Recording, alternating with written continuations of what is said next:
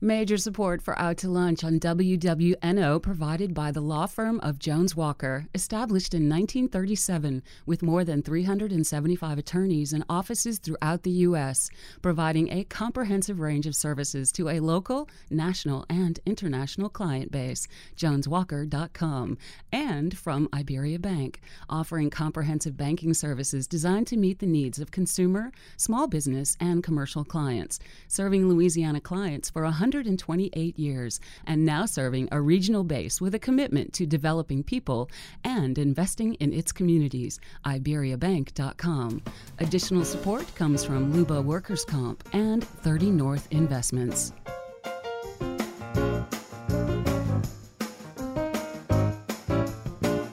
From Commander's Palace Restaurant in the Garden District in New Orleans, we're Out to Lunch with Peter Ricchiuti. Peter Ricchiuti is Tulane University's A.B. Freeman School of Business professor and economist. It's business, New Orleans style. Hi, I'm Peter Ricchiuti. Welcome to Out to Lunch. All of us have days when we'll get a piece of information that turns an otherwise perfectly normal day into a catastrophe. Maybe it's the result of a bad decision, maybe someone else's screw-up, or even a natural disaster. When bad days happen in our personal life, we can turn to a family member or a loved one for help. But when they happen in business, who do you turn to? In New Orleans, that person might be John Devaney. John is the president of a marketing agency called Simply Devaney.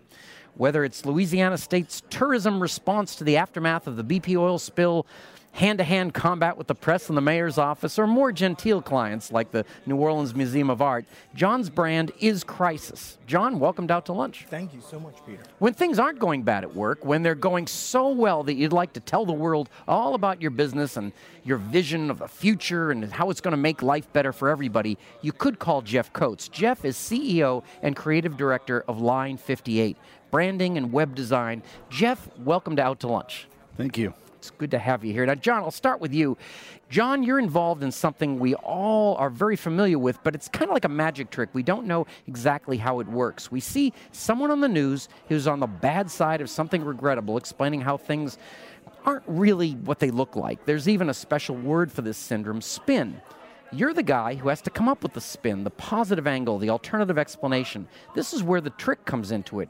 How do you start this process? Are you like a lawyer who has to believe what his client tells him, or are you more like a psychiatrist where it's better for the client to start out with the absolute truth, no matter how bad it is? If I had to pick between those two, the psychiatrist. Okay, because you have a couch. And also I think most of my friends will be amused that I'm leaning towards psychiatry. Unlike law, where as you mentioned, the lawyer must zealously defend their client regardless of their state of innocence or guilt. Public relations represents our clients, but we also represent the public to our clients. A lot of people misinterpret that public relations is the megaphone for the organization to the public, but really it is a communication line. So while we're frequently telling the public this is what the organization's about, the most important part of our job is also telling the organization this is what the public wants. This is how they feel about what you're doing. This is how they view you. And public relations, and I know Jeff will agree, sometimes it's taking what the public perceives to be true and what the organization wants to be true and finding that happy spot in between. You know what I think, and I know you mentioned you work with the BP oil spill. I think of two disasters and how differently they turned out. The BP oil spill will always be known as the BP oil spill, and yet 3 Mile Island, people don't remember that was General Public Utilities, a GPU. They just remember it as 3 Mile Island. How do you begin to craft something like that so your name isn't always tainted? Well, the situation dictates it a great deal, and the news media has a good bit of control.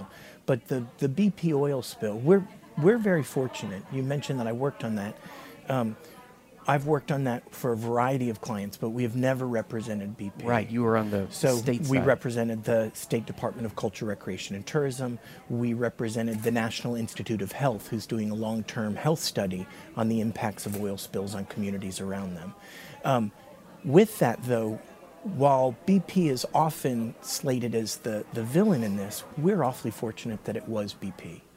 You know, that BP at the very beginning said, we're here to stay, we're committed to being part of the solution, and we're going to do what we can for the people that are involved. Had it been a smaller organization, someone who certainly was making a great deal of money every day in the Gulf. But didn't have those resources. But didn't have those resources. They could have easily said, this is awful, and I think, we're closing up our tents and going home. John, the thing I want to ask you about is so many business folks they view the media as their foe in any kind of situation, and they sort of we go through this at the university where students are taught at some point, though, the media just kind of clam up and pretend they're all 60 Minutes, and you can use the media for some positive messaging. How do you get past that roadblock in corporate executives? One of the first things we do is we talk about what are your objectives in a media interview or a media coverage, and what do you think the media's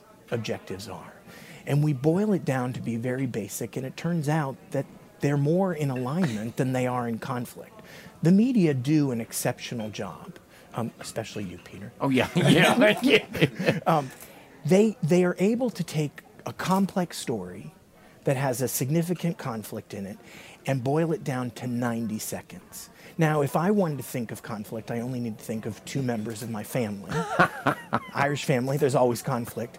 I could not in 90 seconds describe any single member of my family. And the media does a great job of doing that. And their goal is to give the public all the facts on both sides and give them enough to know which direction this should go in. And Johnny, do any better at diffusing family problems? No, family I'm useless on. And my sister has told me so. Now, Jeff, no matter how great an idea I have for a local business or how much I think my great ideas could change the world, very little will come of my genius unless I can get the word out. Your niche seems to be working with very cool small business clients and giving them a hip, relevant presence in the real world and online. Which way does the process work? Do you choose cool clients, or can you take any business and make them look hip and relevant?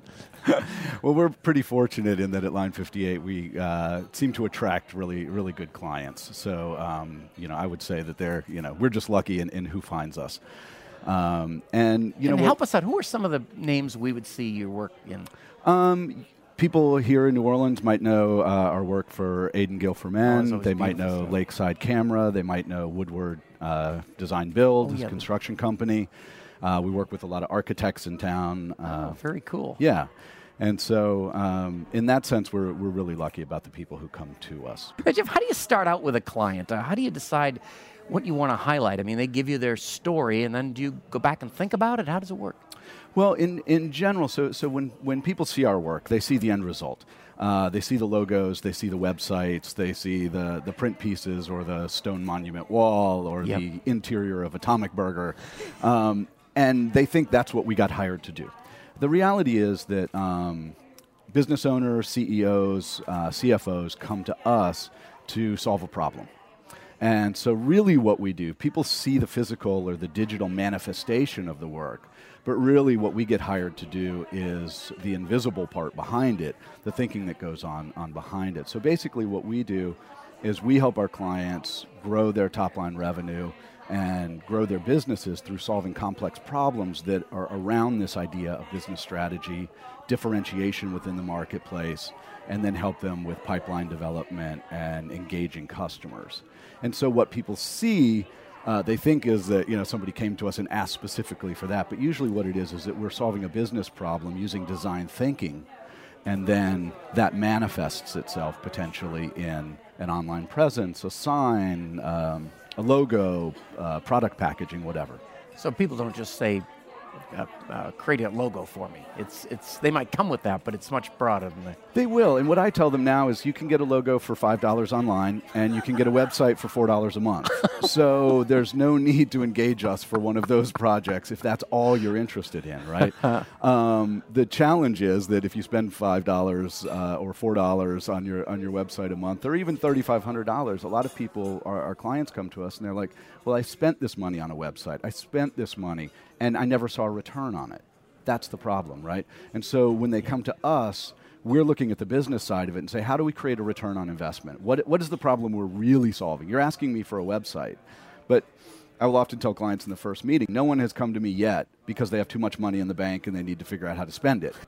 So there's another thing going on. And so through those conversations, we get to the deeper question and we get to that real, why are we here in the first place? And it's not really about a website.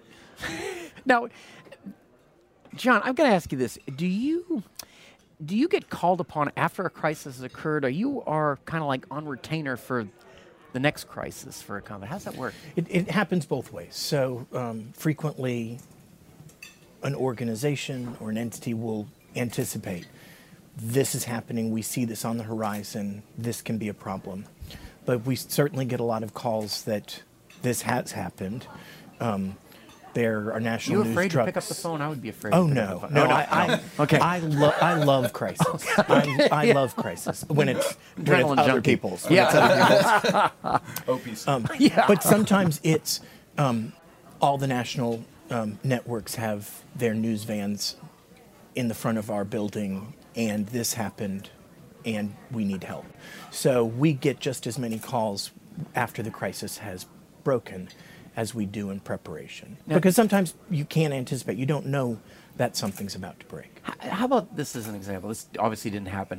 But if I'm a barge company and one of them got loose and it took out the Crescent City connection, you got that call 5 minutes later, where would you start? Gathering the facts. You know, there are a few things when it comes to crisis, and communication is central. Credibility is the coin of the realm. So if your organization is involved in a crisis, you need to make sure that you remain and are a credible source and that you are the go-to source for information. The reason why that's so important is, Peter, if you are not the go-to source, then the public and the media will find another source. And then they'll stay with that source. You know, if someone is proven to be a reliable source of information, they will keep going back to them. And your position, though you may be dead center of the crisis, are not being turned to for information. So there's a few things that we counsel clients that they have to do in their communication approach. And one is to be quick. In other words, if the crisis has happened, you need to step forward and share information very, very quickly. So is candid. You need to say, this is what we know and that we don't know this. Candor is important because human beings spot that. And if we get a sense that you're being less than candid or less than honest, if you're trying to, I think you used a word I don't use, if you're trying to spin something, you lose that credibility and you lose that audience. So candor is crucial. Consistent is another one that's very important. So quick is important. Candid is important. Consistent is really important, and people get tripped up a lot with that. And you need to put it in context. And I'll tell you, especially as a communicator, that is the most difficult thing to do. I'll give you an example of context. It was when we were managing the aftermath of the BP oil spill, and we were working with the State Department of Culture, Recreation, and Tourism. And as all your listeners will remember, the amount of oil was such a significant question. You know, at first we saw the videotape of Voldemort pouring into the Gulf of Mexico, so we saw that there was a leak. So BP lost credibility with their projection of what it was. The government then lost all its credibility with their projections. A good bit into it, a third-party scientist came out and he did an analysis of the amount of oil that was spilled into the Gulf. Not looking at the volume of oil alone, but in context of the size of the Gulf of Mexico.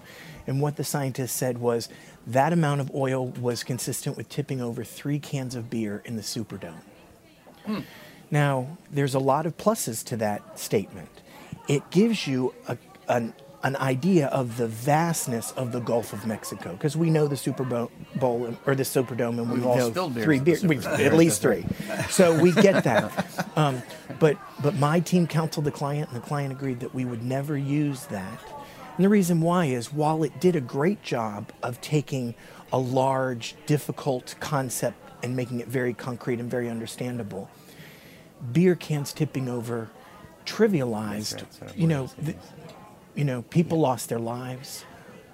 Countless families lost their livelihood and their heritage and had no idea if or when it would be coming back. So we decided, while that could be successful in giving that context, it was insensitive and inappropriate to the lives lost and the people that suffered. Now, Jeff, I just want to ask you a question. You talk about the businesses you work with. How big do you have to be to have a PR marketing person? We sort of focus on small and medium-sized businesses.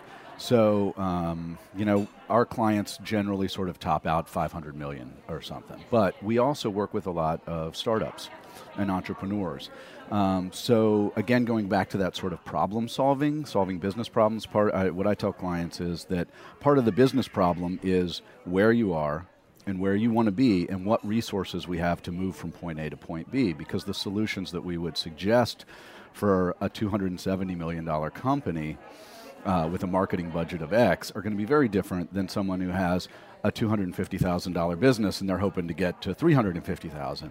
And so what we try to do is meet people where they are, and so to come and find that solution. And that's the problem-solving piece that I really like. It's not sort of hey, we have this solution and here's the template, we're going to put it on you. But it's, again, what's the business? What are we trying to achieve? What's the biggest thing we can do with this investment that's going to move the needle for you so that 12 months from now, you can look back and say, that was a great investment. Let's now move on to the next level. And Jeff, do you charge a fee, or do you take an equity position in these companies, or?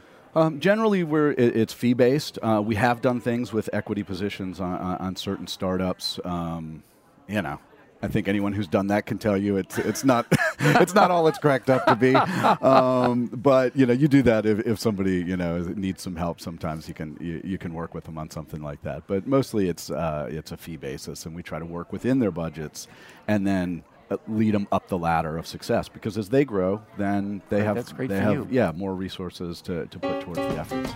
Let's check our inbox now. That's when our producer picks a question that's come in over the past week from a listener. Grant, what have you got? Peter, we have 2 questions from professional question askers today. This one is for you, Jeff, from Samantha Fritz. She's the community manager here at Commander's Palace. And she wants to know, what is the most popular social media platform in New Orleans? What do New Orleanians prefer, and what do they despise?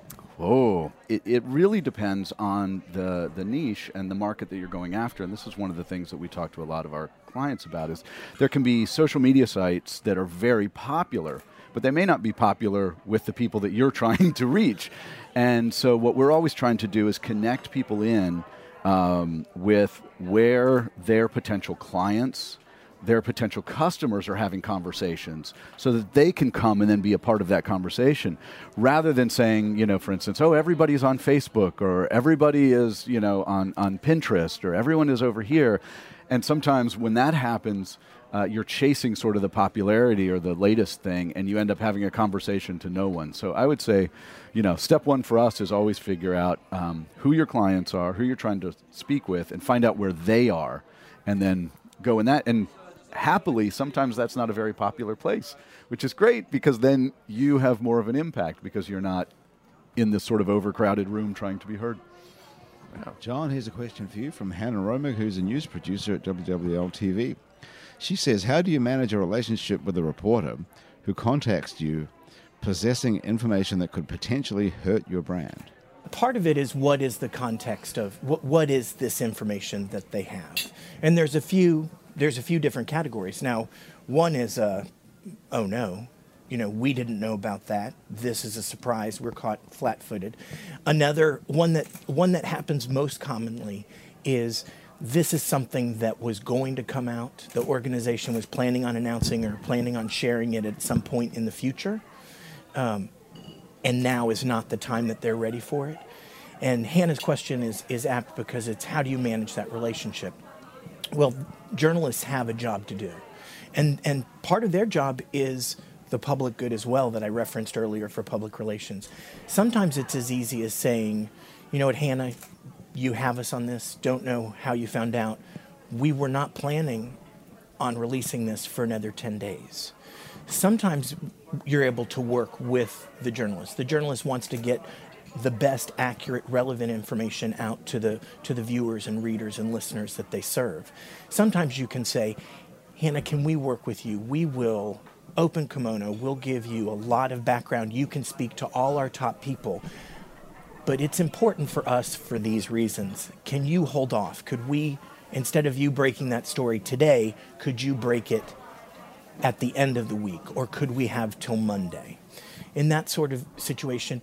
And I'll tell you, journalists are great to work with. They're sharp. They know which way the world spins. They know how things work. But they're willing to say, I get it. You need to get things, you need the board to vote on this to make it official. We can work with you on it. But sometimes it's recognizing that while we might have different masters we're serving, ultimately we can work together on getting good information out. John Devaney, Jeff Coates, you guys are the definition of a balanced conversation. From the packager of good news about small businesses to the face of major disaster and crisis, it's been great talking to you. And if I ever have a good idea or a bad day, I know who I'm going to call. Thanks for taking the time to join me today for Out to Lunch. Thank you. Thanks. Thanks, guys. My guests on Out to Lunch today have been John Devaney, president of Devaney, and Jeff Coates, CEO and creative director of Line 58 Branding and Web Design. You can find out more about John's crisis management and Jeff's creative direction by following the links on our websites, wwno.org and itsneworleans.com. The show is recorded live over lunch at Commander's Palace in New Orleans. Commander's Palace serves lunch Monday through Friday, jazz brunch on Saturday and Sunday with live music, and dinner 7 nights a week. The producer of our show is Grant Morris. Our technical producer is Eric Merle. Jennifer Brady is our researcher. Mitch Foreman wrote and performs all the music on Out to Lunch. Mitch's new record, Puzzle, is out now. You can find out more about that at mitchellforeman.com. You can get the show as a podcast, you can listen to past shows, and you can keep up with us on all kinds of social media by going to our websites, itsneworleans.com and wwno.org. If you want to know what we look like, you can find photos from this show on our website and Facebook page. These photos were taken by Allison Moon. Out to Lunch is a production of INO Broadcasting for itsneworleans.com and WWNO 89.9 FM. I'm Peter Raschuti. Thanks for joining me. I look forward to meeting you again next week around the table here at Commander's Palace for more business, New Orleans style, on Out to Lunch. Major support for Out to Lunch on WWNO provided by the law firm of Jones Walker, established in 1937 with more than 375 attorneys and offices throughout the U.S., providing a comprehensive range of services to a local, national, and international client base. JonesWalker.com. And from Iberia Bank, offering comprehensive banking services designed to meet the needs of consumer, small business, and commercial clients, serving Louisiana clients for 128 years, and now serving a regional base with a commitment to developing people and investing in its communities. IberiaBank.com. Additional support comes from Luba Workers' Comp and 30 North Investments.